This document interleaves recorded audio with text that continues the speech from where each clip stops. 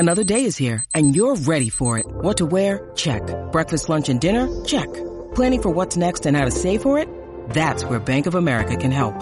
For your financial to-dos, Bank of America has experts ready to help get you closer to your goals. Get started at one of our local financial centers or 24/7 in our mobile banking app. Find a location near you at bankofamerica.com/talktous. What would you like the power to do? Mobile banking requires downloading the app and is only available for select devices. Message and data rates may apply. Bank of America N.A., member FDIC. When you need mealtime inspiration, it's worth shopping Kroger, where you'll find over 30,000 mouth-watering choices that excite your inner foodie. And no matter what tasty choice you make, you'll enjoy our everyday low prices, plus extra ways to save, like digital coupons worth over $600 each week. You can also save up to $1 off per gallon at the pump with fuel points. More savings and more inspiring flavors make shopping Kroger worth it every time. Kroger, fresh for everyone. Fuel restrictions apply. This is August 4th, and this is the Bruins Beat on CLNS Media.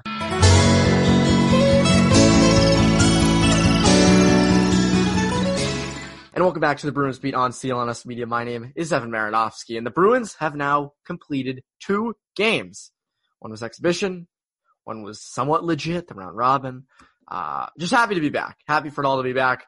Obviously, you guys probably don't love the results of both the games. Because this is obviously a Tuesday this is coming out on, so we only have 2 games to talk about, and to come on and talk about it, I had on my good friend Conor Ryan of Boston Sports Journal. Now, this probably was not the positive show you were hoping for. Not a lot of positive things to talk about. We get into some bigger picture questions here. What do these 2 games mean? Is it time to panic? Which is not what you normally would say after 2 games, and I said this to Conor on the show.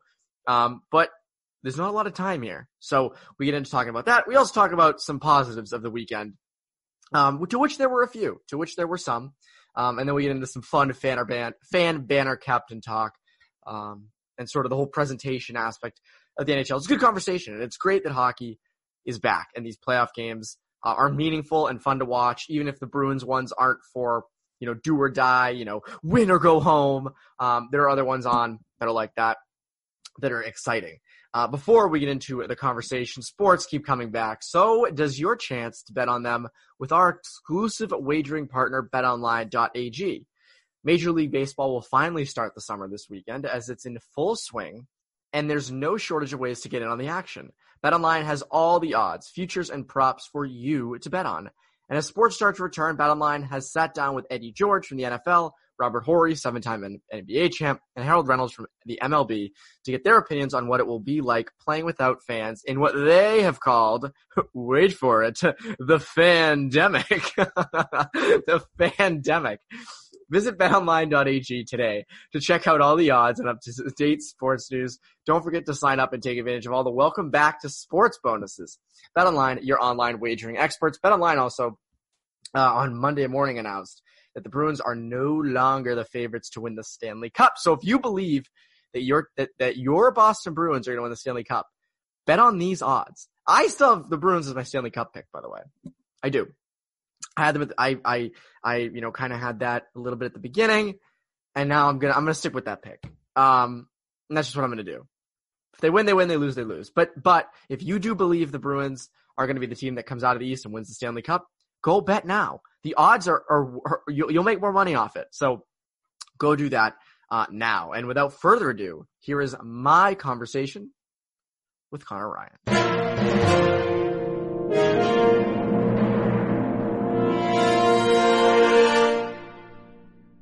And we're here with Conor Ryan. Conor, I'm not going to ask you what is up because I know what was up with you this weekend. I will simply ask you, how good did it feel to have hockey back? Evan, it was truly wonderful. It was. No, it was. I mean, in all seriousness, that was fun. The whole weekend. And the exhibition games were kind of fun. The Bruins against the Blue Jackets was a dud. It sucked. But to see, the Rangers and the Hurricanes, you have that game on Saturday morning, you have the fight 5 minutes in, you have a goal a minute in, and then all the games throughout the past 2 days. This is fun again. I like this. I'll take this any time of the day. Right. I mean, literally, the first actual game we get, right, with Carolina, New York, I mean, you get a goal, like a minute and like 4 seconds in, you got Justin Williams fighting, 2 minutes after that. For all, people were, there's going to take a while for these games to kind of feel like playoff games, even like without the fans. I mean, how many of those games were, either down to the wire or were just, felt like an actual playoff game again? It was great. Yeah, and it makes you realize this round robin is going to be maybe not the best thing in the world. No. Not even Bruins wise. I mean, play wise, the qualifying round is intense, is a legit playoff round. I truly think the qualifying round to me is, it should count as a playoff round. I mean, I don't know what they're doing with if those count for stats. I have not heard what they're doing yet for that. 100% should count for playoff stats. That is a playoff round. Okay. And I think it should. The round robin, though, is just kind of and we'll get to why this might not be the best thing for the Bruins in a little bit, but the qualifying round is exciting as hell. And I love it, and it's fun. And last night, the only series I'm not too high on is the Wild and the Canucks. That is going to be a boring series. It was boring last night. I shut it off after the first period and went to bed. You missed when the lights went out, man. They pulled. Well, I saw it on your Twitter. Yeah. But so we'll get to the Bruins right now. And the big question this Monday morning, because you'll get this Tuesday. We always say this. You'll get this Tuesday. We do this Monday. Whatever. The big question is it time to panic? The exhibition game against the Blue Jackets was horrendous, but that's expected. It's your first game back. Wasn't for the Blue Jackets. The Blue Jackets were good, but the Bruins, not so much. Then there's the Bruins against the Flyers on Sunday. 4-1 loss. Take away the first period in that game, and the Bruins have been garbage for 5 periods since returning. The question is it time to panic? And Conor, I don't like to overreact. I don't. And maybe this is an overreaction. Mm-hmm. But I do think it might be time to panic. And I'll preface it with this, because this is unpopular, I think. If this was an 82-game regular season, or even like a 30-game regular season, I would say, no, it's not time to panic. It's the first 2 games. Shut up. They've been out for 4 months. But given what's coming up, you have the Capitals, or you have the Lightning, and then you have the Capitals in the round robin. Doesn't get easier. We'll see how they play. They play Monday or Tuesday, those 2 teams. Well, I have to look again and see what exactly it is. Because everyone's all jumped around now. Because I thought that maybe Philly was on the same schedule, but they don't play again until they play Monday. So yeah. By the time you're hearing this, you'll know the result. But so given that, and given that the first round is coming, and these first round teams you're going to be playing are coming out of playoff series, I do think there's maybe time to panic. And I know they could come out, the Bruins could come out against the Lightning and the Capitals this week and dominate, and I'll look like an idiot, and I get it. But given off what I've seen, given off the road ahead, it's hard to think this is just all going to come together, because there are real problems with this team right now, and I don't see that being fixed in a very short span of time. Yeah, no, I mean, I think it's one of those situations where Torrey Krug kind of talked about it following that loss to Philly, which, as you said, the optics weren't really good. It's not like that was a loss where you're like, all right, well, Jack Studnicka continued to look really good, and the power play at least had some chances, and just the puck didn't go its way, or the ice wasn't that good. There was some serious issues with that loss, both in terms of far too many odd man rushes. You had a guy like Brennan Kala, who is rarely, if not ever, kind of caught out of position. He pinches up, causes a 2-on-1. Obviously, you don't have Tuukka Rask out there, which obviously that's going to be the big concern. Ideally, we'll get some clarity by the time this podcast drops, or by Wednesday, Rask will be good to go. I don't think I'm ready to hit the full-fledged panic button yet, because again, I think kind of along the same lines as what Krug said about building their game. As long as they kind of take steps to correct what they're working on now. Either through, Wednesday's game or through next Sunday, and they're at least taking the steps to, adjust to kind of this new setting.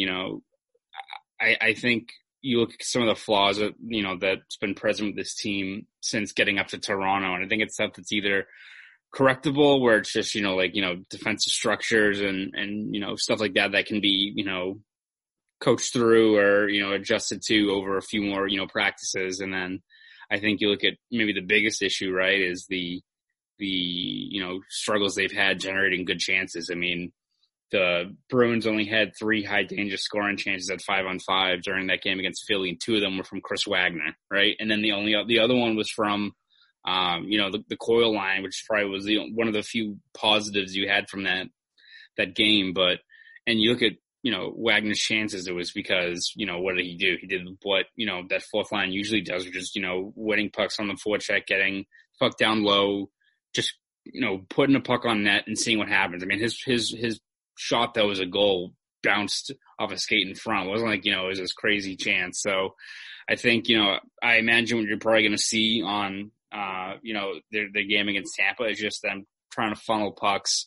May not be, the flashy plays, but I don't think either, whether it be because of, rust with not having played in a while or just the way the ice is, they can't go through kind of those passing clinics that you're used to seeing from some of those high skill guys. So it's going to be an adjustment, but, I'm not ready to hit the panic button yet. But again, if we're looking at this next Sunday and, they go through the round robin being outscored, 15-3, then you have to be like, oh shit, roll. All right. Well, we may have to, change our adjustments a little bit here, but so, I mean, we'll see how it is, because I think it's something that's easily correctable. It's just how well they can execute it and how well you can execute it the next 2 games against 2 very, very good teams in Tampa and Washington, I think is the big issue.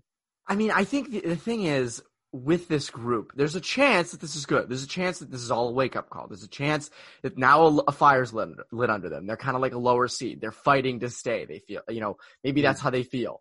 And maybe it's a good thing. Maybe they come out flying against Tampa and Washington, or maybe they lose those and come out flying in the first round. Who knows? We can only judge off what we've seen.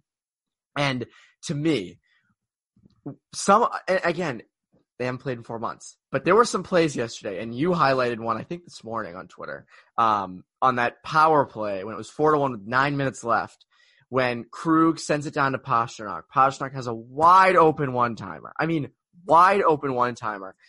Throws it across to Marchand, who isn't there, who looked terrible on Sunday, by the way, and has really not looked great since coming back, minus a few shifts at the beginning. Misses the pass, and there goes any chance at a high danger chance in that situation. And Cassidy said it yesterday. Make a better freaking play with the puck. Mm-hmm. He's right. And it's tough. The ice sucks. Coyle lost a breakaway yesterday because the ice was horrendous. I think it was that was the end of the first period. Yeah. So the ice is bad. The odds are against them in every way. And this is what makes me think, with this tournament, with this kind of weird postseason format we got, maybe it's better to be a lower seed. Maybe it's better to have pressure on you from the get-go. These teams in these the qualifying rounds, they lose, they go home. That is it. And we saw it with Columbus against the Bruins in the exhibition game. They didn't have time to slowly build up their game. They just had to play. They just had to fight to stay alive. And maybe that's why, I mean, look, I'm so sick with my pick of Bruins Golden Knights Stanley Cup final. I think that was my pick at the beginning of the year. Mm-hmm. I'm just staying with it. Mm-hmm. I'm not going to try to pick a lower seed and go, ooh, we're going to have, we're going to have the crazy Minnesota Wild Blue Jackets Stanley Cup final that we all predicted back in September. We knew it was going to happen. But maybe it is good to be one of those lower teams, and maybe that's what we're going to get this year. Yeah. I mean, I think, from the Bruins perspective too, I mean, they're already kind of up against the behind the 8 ball in terms of, getting back up to speed, just because you can't really see how the lineup's panning out, right? I mean, even when, Jack Studnicka was one of the highlights from that loss in the exhibition game against Columbus, the Bruins still really don't know what they have yet in terms of, where Nick Ritchie goes and, where Andre Kasha goes. It's a positive that, yes, he's up in Toronto. Yes, that he's practicing, and how he, is not doing that quarantine. I don't know, because it seems like it was pretty mapped out pretty well in the memos they gave about guys who were, flying without the team charter. So I don't know what was going on there, but still. Teleported. Yeah, exactly. Yeah. or took like a private plane or something. But again, the Bruins are a better team on paper, at least, when you have Ondrej Kase in that lineup, settled into a role somewhere. They're going to have to now do that probably on the fly, like, during one of these games. So, you might be playing against Washington or, maybe even Tampa Bay if he's, back up to speed that quick. And, you'd be cycling through Kase or Studnicka next to Krejci, which is not ideal in terms of, generating, instant chemistry right then and there during a game, right? So, I feel like already, you've kind of mentioned it with how these round robin games have kind of felt like glorified scrimmages anyway. Like, I feel like it's going to be tough for teams to really get amped up and really get, locked in during these games, knowing that, the stakes are much lower. But I think from the Bruins perspective, you got kind of, knocked around in 2 straight games, and Torrey Krug mentioned it kind of felt like a wake-up call. So you have to imagine they'd have some sort of response, because even if it's, this isn't like, the Miami Heat, during like the mid 2010s where, they would go like, 40, 45, wins, and then they would just turn on the postseason and roll through, right? Like, it's, you can't do that, especially in these circumstances, right? You're going to get burned, and there's, way too many other good teams that are lower seeds that can cause an upset. So, they have to get, some of their stuff in order, pretty quickly, because, and again, I think it's stuff that can be easily correctable. It's just, keeping it simple, which you could even make the argument there. It might hurt them anyway, because, the Bruins, when they're at their best, it's, deferring to that power play and that top line, which is good at kind of knowing where each other is on the ice, setting up those great passing sequences, that those conditions may not be available to them the way that this, the rink is looking like now. So it might not be pretty, but, they still possess the puck better than most lines out there.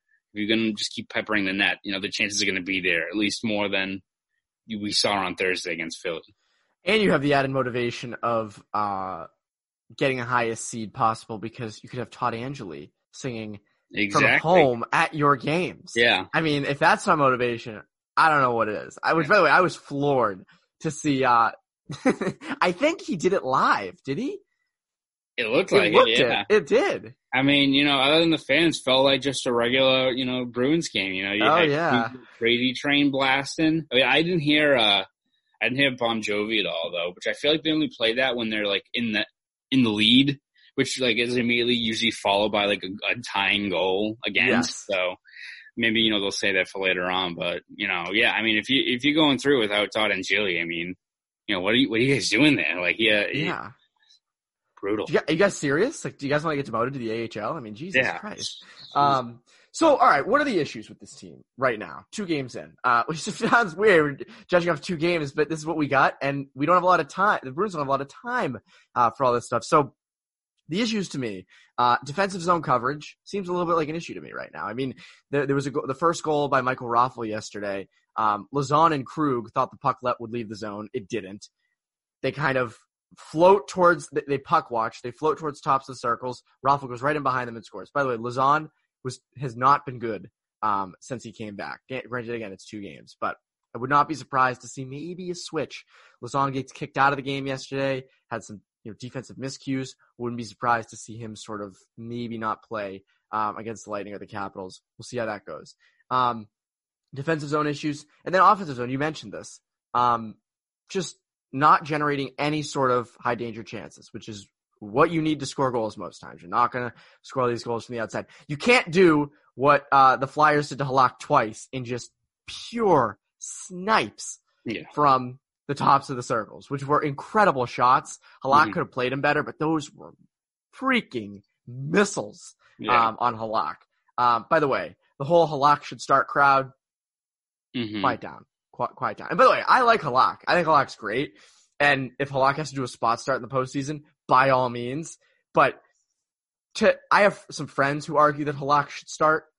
Like, all the time they argue this. And yesterday that group chat was pretty quiet. Evan, what could he do with all those defensive breakdowns? It would be the same argument you would, I'm sure, get if Tuukka Rask got up 4 goals in a playoff game. It's just the miscues in front. Like, what else could he do?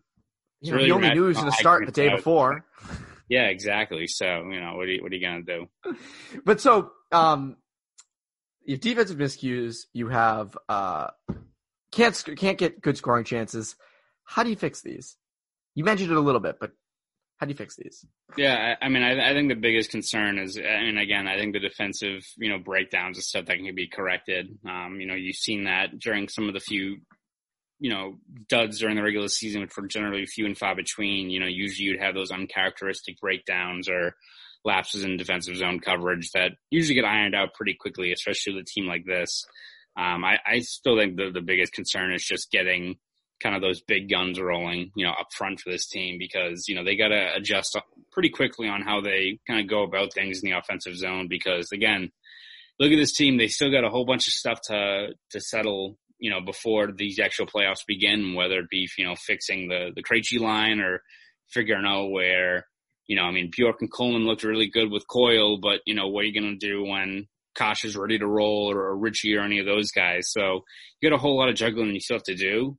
It'd be very good if, amid all those, uncertainties, you could still rely on that top line and the power play, as they've done for years now, to kind of carry that scoring burden for the team, especially at 5-on-5, and that hasn't been there at all, right? So I think as long as you get those guys start generating chances regularly again, then I think you can kind of, all the rest of the stuff kind of more or less falls into place, or at least it becomes less of a concern, right? Like if you're still tinkering with the Coyle line, but at least you're still getting offense that that first line can generate, that power play can generate, then I think, it goes a long way in getting this team back up to speed. But so far you just haven't seen it at all. And again, I think it'll be an adjustment in terms of how they kind of handle those scoring chances on the ice, or, how they go about just getting pucks on net. And it may not be the prettiest thing in the world. It may not be kind of those backdoor feeds or,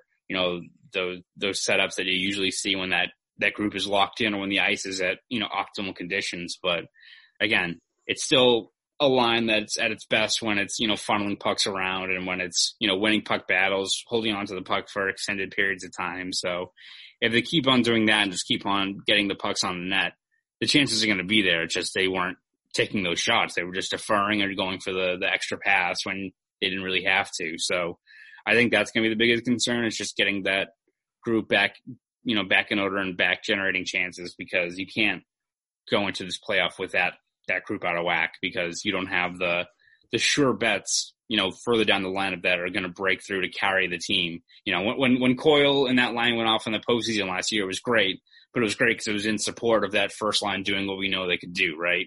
When that's the only line that's generating, then you're in deep trouble.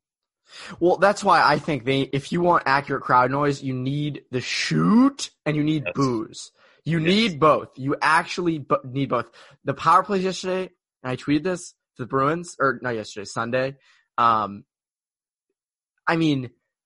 Just shoot, first of all, but pump that noise in. That would be so funny if you just hear like just a million people like, shoot! Like that would just be perfect, because it's so accurate to what would be happening if that game was at TD Garden. By the way, they'd be getting booed in the third period.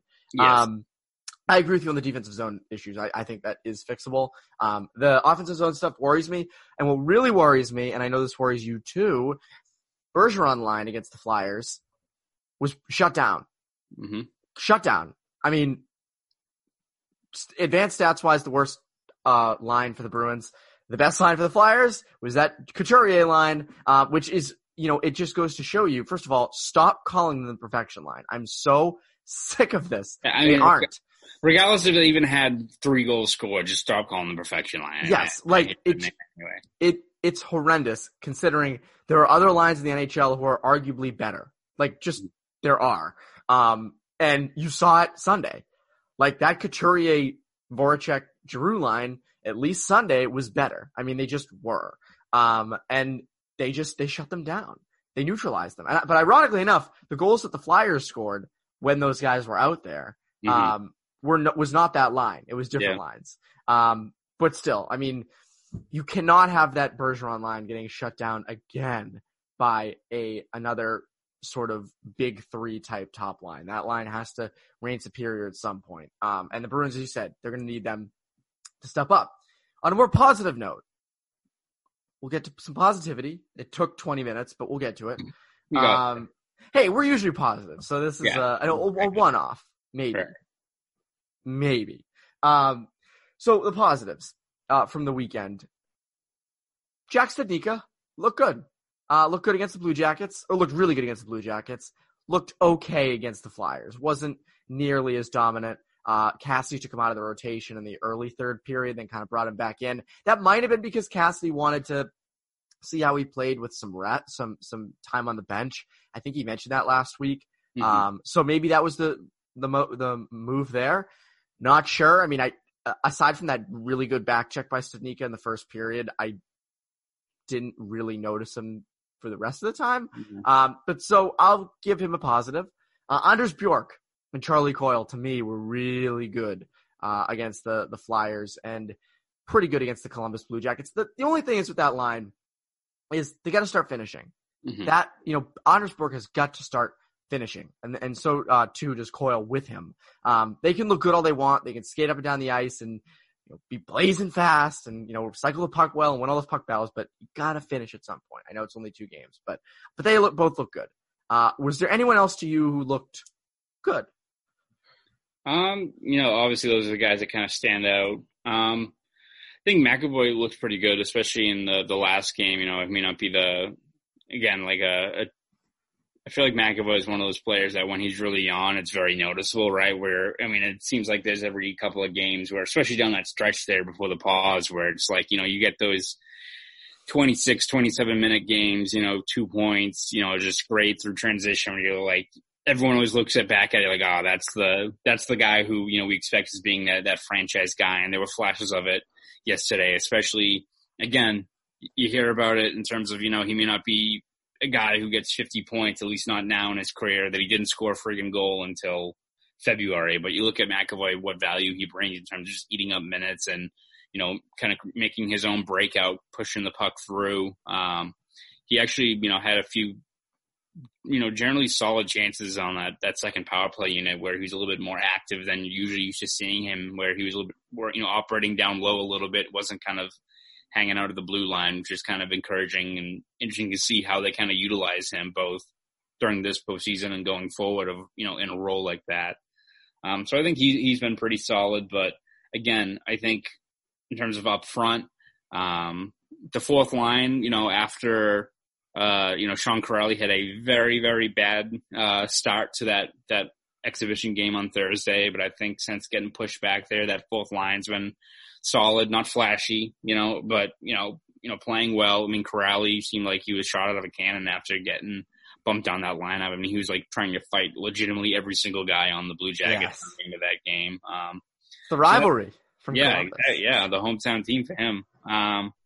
So, I think that's a group that, they may not have been the strongest, from the start of the year to the end, whether it be due to injuries or stuff like that. But it seems like they've, gelled again pretty quickly. And that could be also a line that's going to be shuffled through quite a bit, whether it's you put a guy like Lindholm in or, again, once Ritchie and Kosher, are able to go and maybe guys get pushed down, maybe like a Kuhlman who's a quicker north-south guy could be put in a fourth-line role like that. So that adds some intrigue to it. But I think, the guys you mentioned, though, are far and away, though, the guys that really stand out, especially in that last game.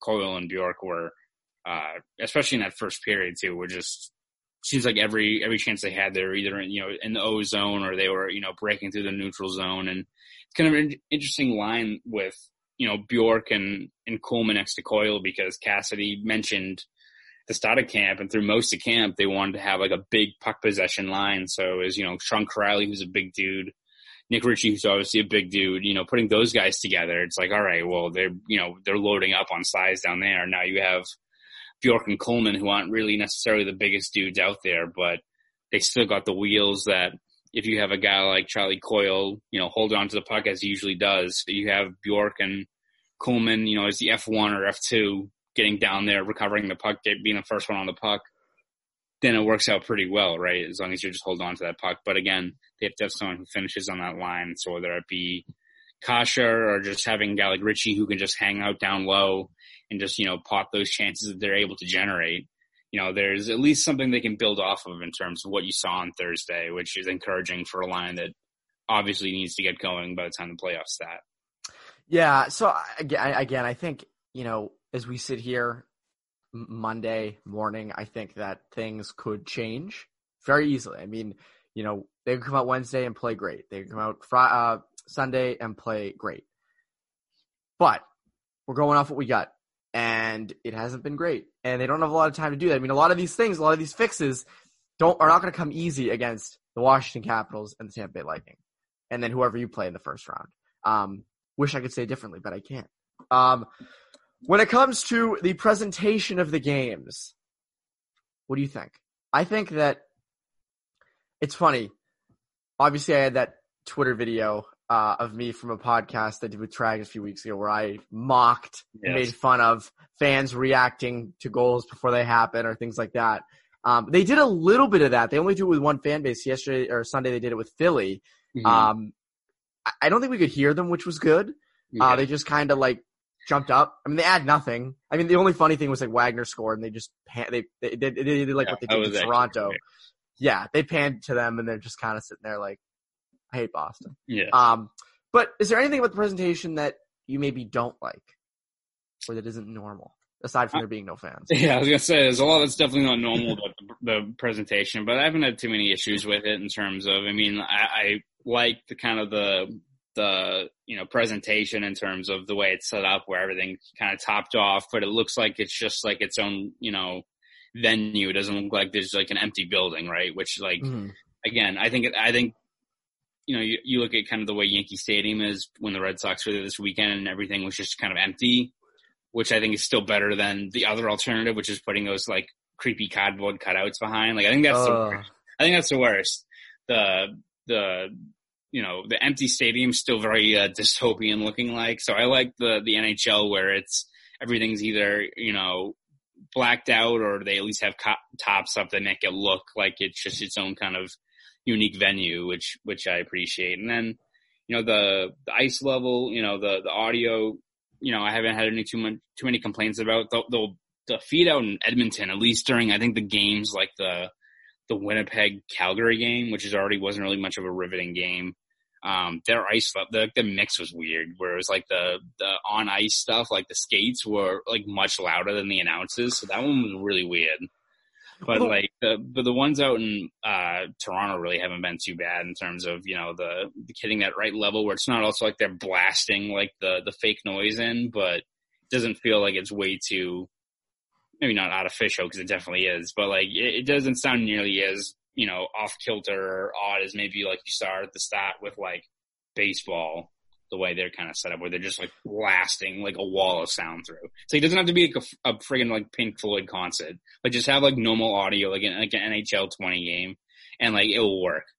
Yeah, the weird part is the announcers not being at the game. The announcers being somewhere else, with Doc Emmerich. I love Doc, but the other day, I think it was the Chicago-Edmonton game he was calling. Yeah. I think it was that game. And this is so nitpicky, but he was late on all the goal calls, and I was I tuned in late, so I was is he there or not? I've never heard Doc be this late on stuff, but he wasn't there. I think he was in Michigan. But it is weird to hear the puck go, and it was the same last night with the Minnesota Vancouver game. Yeah. Fiala shot it right through Markstrom, and 3 seconds later you hear the guy go, "Oh, he scores!" And it's all right, well, this is what we're doing now. The other thing you mentioned, the cardboard cutouts. Why I hate the cardboard cutouts is the other day, and this happens sometimes when I'm just flipping around and I'll see there's a baseball game on TBS. Sunday the Braves were on TBS. So I just went and flipped to it and they were the cardboard cutouts. And for 2 seconds I was oh my God, fans. And then you just kind of mindlessly watch it and then you realize, wait, there's nobody there. There's nobody there. This is bullshit. So that's sort of a letdown in the sense of you're just mindlessly going around and you're oh, and then you're oh, that actually is not what I thought it was at all. But the presentation's been good to the NHL. I'm glad they tarped it off. I never thought of that, but I'm so glad they did because just seeing empty seats, and it would look too much like Toronto, which I'm fine. I just don't want it looking like any rink. I want it looking like just something completely different. And that's what they've done, and credit to them. Yeah, no, I mean, it looks like its own kind of unique venue, which, again, it's a pretty friggin' unique situation the way everything is this year. So if you look back on it, it looks like it's its own little, like, tournament kind of weird setup that's, like, they've catered it towards what it is. It looks better than, like, looking back at highlights and have it be, like, an empty, completely barren arena, which it is. But, like, the optics of it still are much better than if it was a completely empty rink. Yeah, I mean, they have, like, the video boards on the sides. And, Yeah. and it's funny. I thought they would be more towards like the audio and like I guess the sounds and the videos of like the home team, but they've done it with both. I mean, you have the away goal horns, which I like. I think it's great. Yeah, I have no problem with it. Like it, and then I mean, you also look at it too, Evan. Like we haven't gotten to the official start of the postseason yet because we haven't heard about any of these fan banner captains for the Bruins yet. So it's not a postseason until we have fights on our Twitters about, who's going to be waving a flag through an HD screen, like poor Todd Angeli had to like film it in his like house. That's what we're going to have to look forward to. But, it's not the official start until we start fighting about those again. So that's true. And the fan banner captains are back, by the way. Did you see that? No, that's what I'm saying. They're back.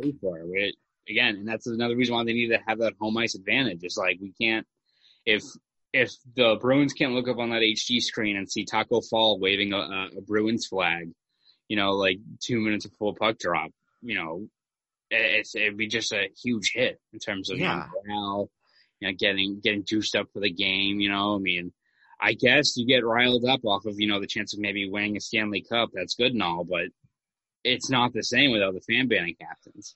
You need Julian Edelman there. Yes. Screaming with a David Ortiz jersey on. And one playoff run. I hope they play the David Ortiz video from last year that was supposedly made for him to be a fan banner captain from his hospital bed after he got, shot. I hope they play that this year. Among the many dumb things that went on during last year's playoff run, I think people advocating for David Ortiz to be at a Bruins game like legitimately 3 days after getting shot in the back maybe was my least favorite, like, minor storyline of that whole run. It's like, well, he doesn't have to be there for the whole game. Or, like, he could film a video. I'm like, dude, he's having, like, his gallbladder removed today. Like, I don't think he's in the right frame of mind or right, like, state with his health to, like, make the – he's only at MSG. He could just walk down there. Like, no, dude, I'd rather he be in a hotel room. Or I'd rather be in a hospital bed, like, recovering from major trauma. Like, I don't think he wants to go to a friggin' Bruins game, even if it's Game 7. I don't think he gives a shit. Nor should he after, again, getting shot in the back. I just was such a fan of that actually being thrown around. Like, no, listen, there's going to be a video. They're going to play before the game. Now, my favorite thing was, and I've said this so many times, imagine, like, if that actually imagine if the Bruins in their mindset said, you know what, let's try it. We're going to send some intern or some PR person and we're going to have them knock on David Ortiz's hospital door. Mm-hmm. We're going to have them walk in and say, hey, David, could you just say, let's go Bruins into the camera real quick? The guy's like, just out, just not in the frame of mind. I mean, it was the stupidest but funniest storyline, I think, of that whole postseason last year. Mm-hmm. That showed you how dumb the whole fan banner captain thing got with people trying to guess. Mm-hmm. Like, there was always rumors throughout, like, Tom Brady's going to come. I heard they're talking to Tom Brady. Tom Brady might actually come. And I think the most surprising was, like, Bill Belichick. And then there was, like, that whole stupid campaign for Mark Savard to be a fan banner captain, which, like, was all cool and, like, fun and all. But, like, it was just, like, it's a fan banner captain. Like, let's get over it. Yeah. Which ideally you would hope that, again, where they're doing it this year, I assume will probably be, medical staff or people who have helped with, fighting this pandemic or something like that. It wouldn't be like, I'm trying to think of who would be like, who they've have on reserve. Cause for how deep that playoff run was last year, they used quite a few people. So a lot of people. Yeah. The best part, these people who are, fighting the pandemic and, fighting social justice, they aren't the real heroes. The real hero is Julian Edelman or someone like Mark Wahlberg who makes great Boston movies. Those are the real heroes, baby. I swear to God, if Mark Wahlberg gets within like 5 feet of a broadcast camera for one of these things, I'm going to lose my mind. I'm just going to not watch the game. I'm just going to have to do like my own recap after the game because I'm not watching it. Mark Wahlberg say that. as it gets deeper in the playoffs, that stuff's got to happen. You got to make it more Boston. Remember last year, Boston and St. Louis. You had Pam from The Office and you had Jim. They were on both sides. They were fighting it out. They could have ended their relationship. Oh my God, who's gonna win? I mean, it does get laughably. I will take like Lenny Clark or like one of like Matt Damon's Charlie Moore. Yeah, I will take anyone from like Good Will Hunting, like beyond like the big stars, like Will's like fourth friend in his like group waving a Fan Banner captain before Mark Wahlberg gets anywhere close to that stuff. So hopefully we don't even have to. Let's not cross this bridge. Hopefully we don't have to deal with a situation like this because the Fan Banner captain sucks. It should be weird seeing people, swinging a flag from their home, doing it live. It's going to be, and we can't make fun of them because these people are legitimate here. Like these people actually did things that were important to society. And I have a tougher time making fun of someone who's, fighting a pandemic or fighting racism than someone who makes like shit Boston movies, but, who knows? Conor, anything you're working on at BSJ right now that we should be excited about? Yeah, we got a few projects we're working on in terms of both, breaking down. We've got I did a breakdown with, looking at David Pastrnak, the way his game has evolved, which worked out pretty well, and just in terms of seeing how his game has, obviously clearly jumped up from maybe what we first saw in 2015 to kind of what he is now. Doing that with a few other players, it's seeing kind of tendencies and how they've kind of, adapted their game. So we're working on a few breakdowns like that, a few features in the work, which has been one of the positives of, having this 4-month break is letting you get time to work on a few more things. So got a whole bunch of, longer projects kind of down the pipeline that should be rolling out pretty soon. And then the usual, day-to-day, notebooks and, breakdowns and all that good stuff we're going to expect from, leading into, playoffs come next week. So, you can look at it all on bostonsportsjournal.com. Subscribe there, and you can follow me on Twitter at ConorRyan_93. Subscribe, people. All right, Conor, as always, thank you very much. And for CLNS Media, I'm Evan Marinofsky. You, Bruins Beat listeners, enjoy the games and have a great rest of your week.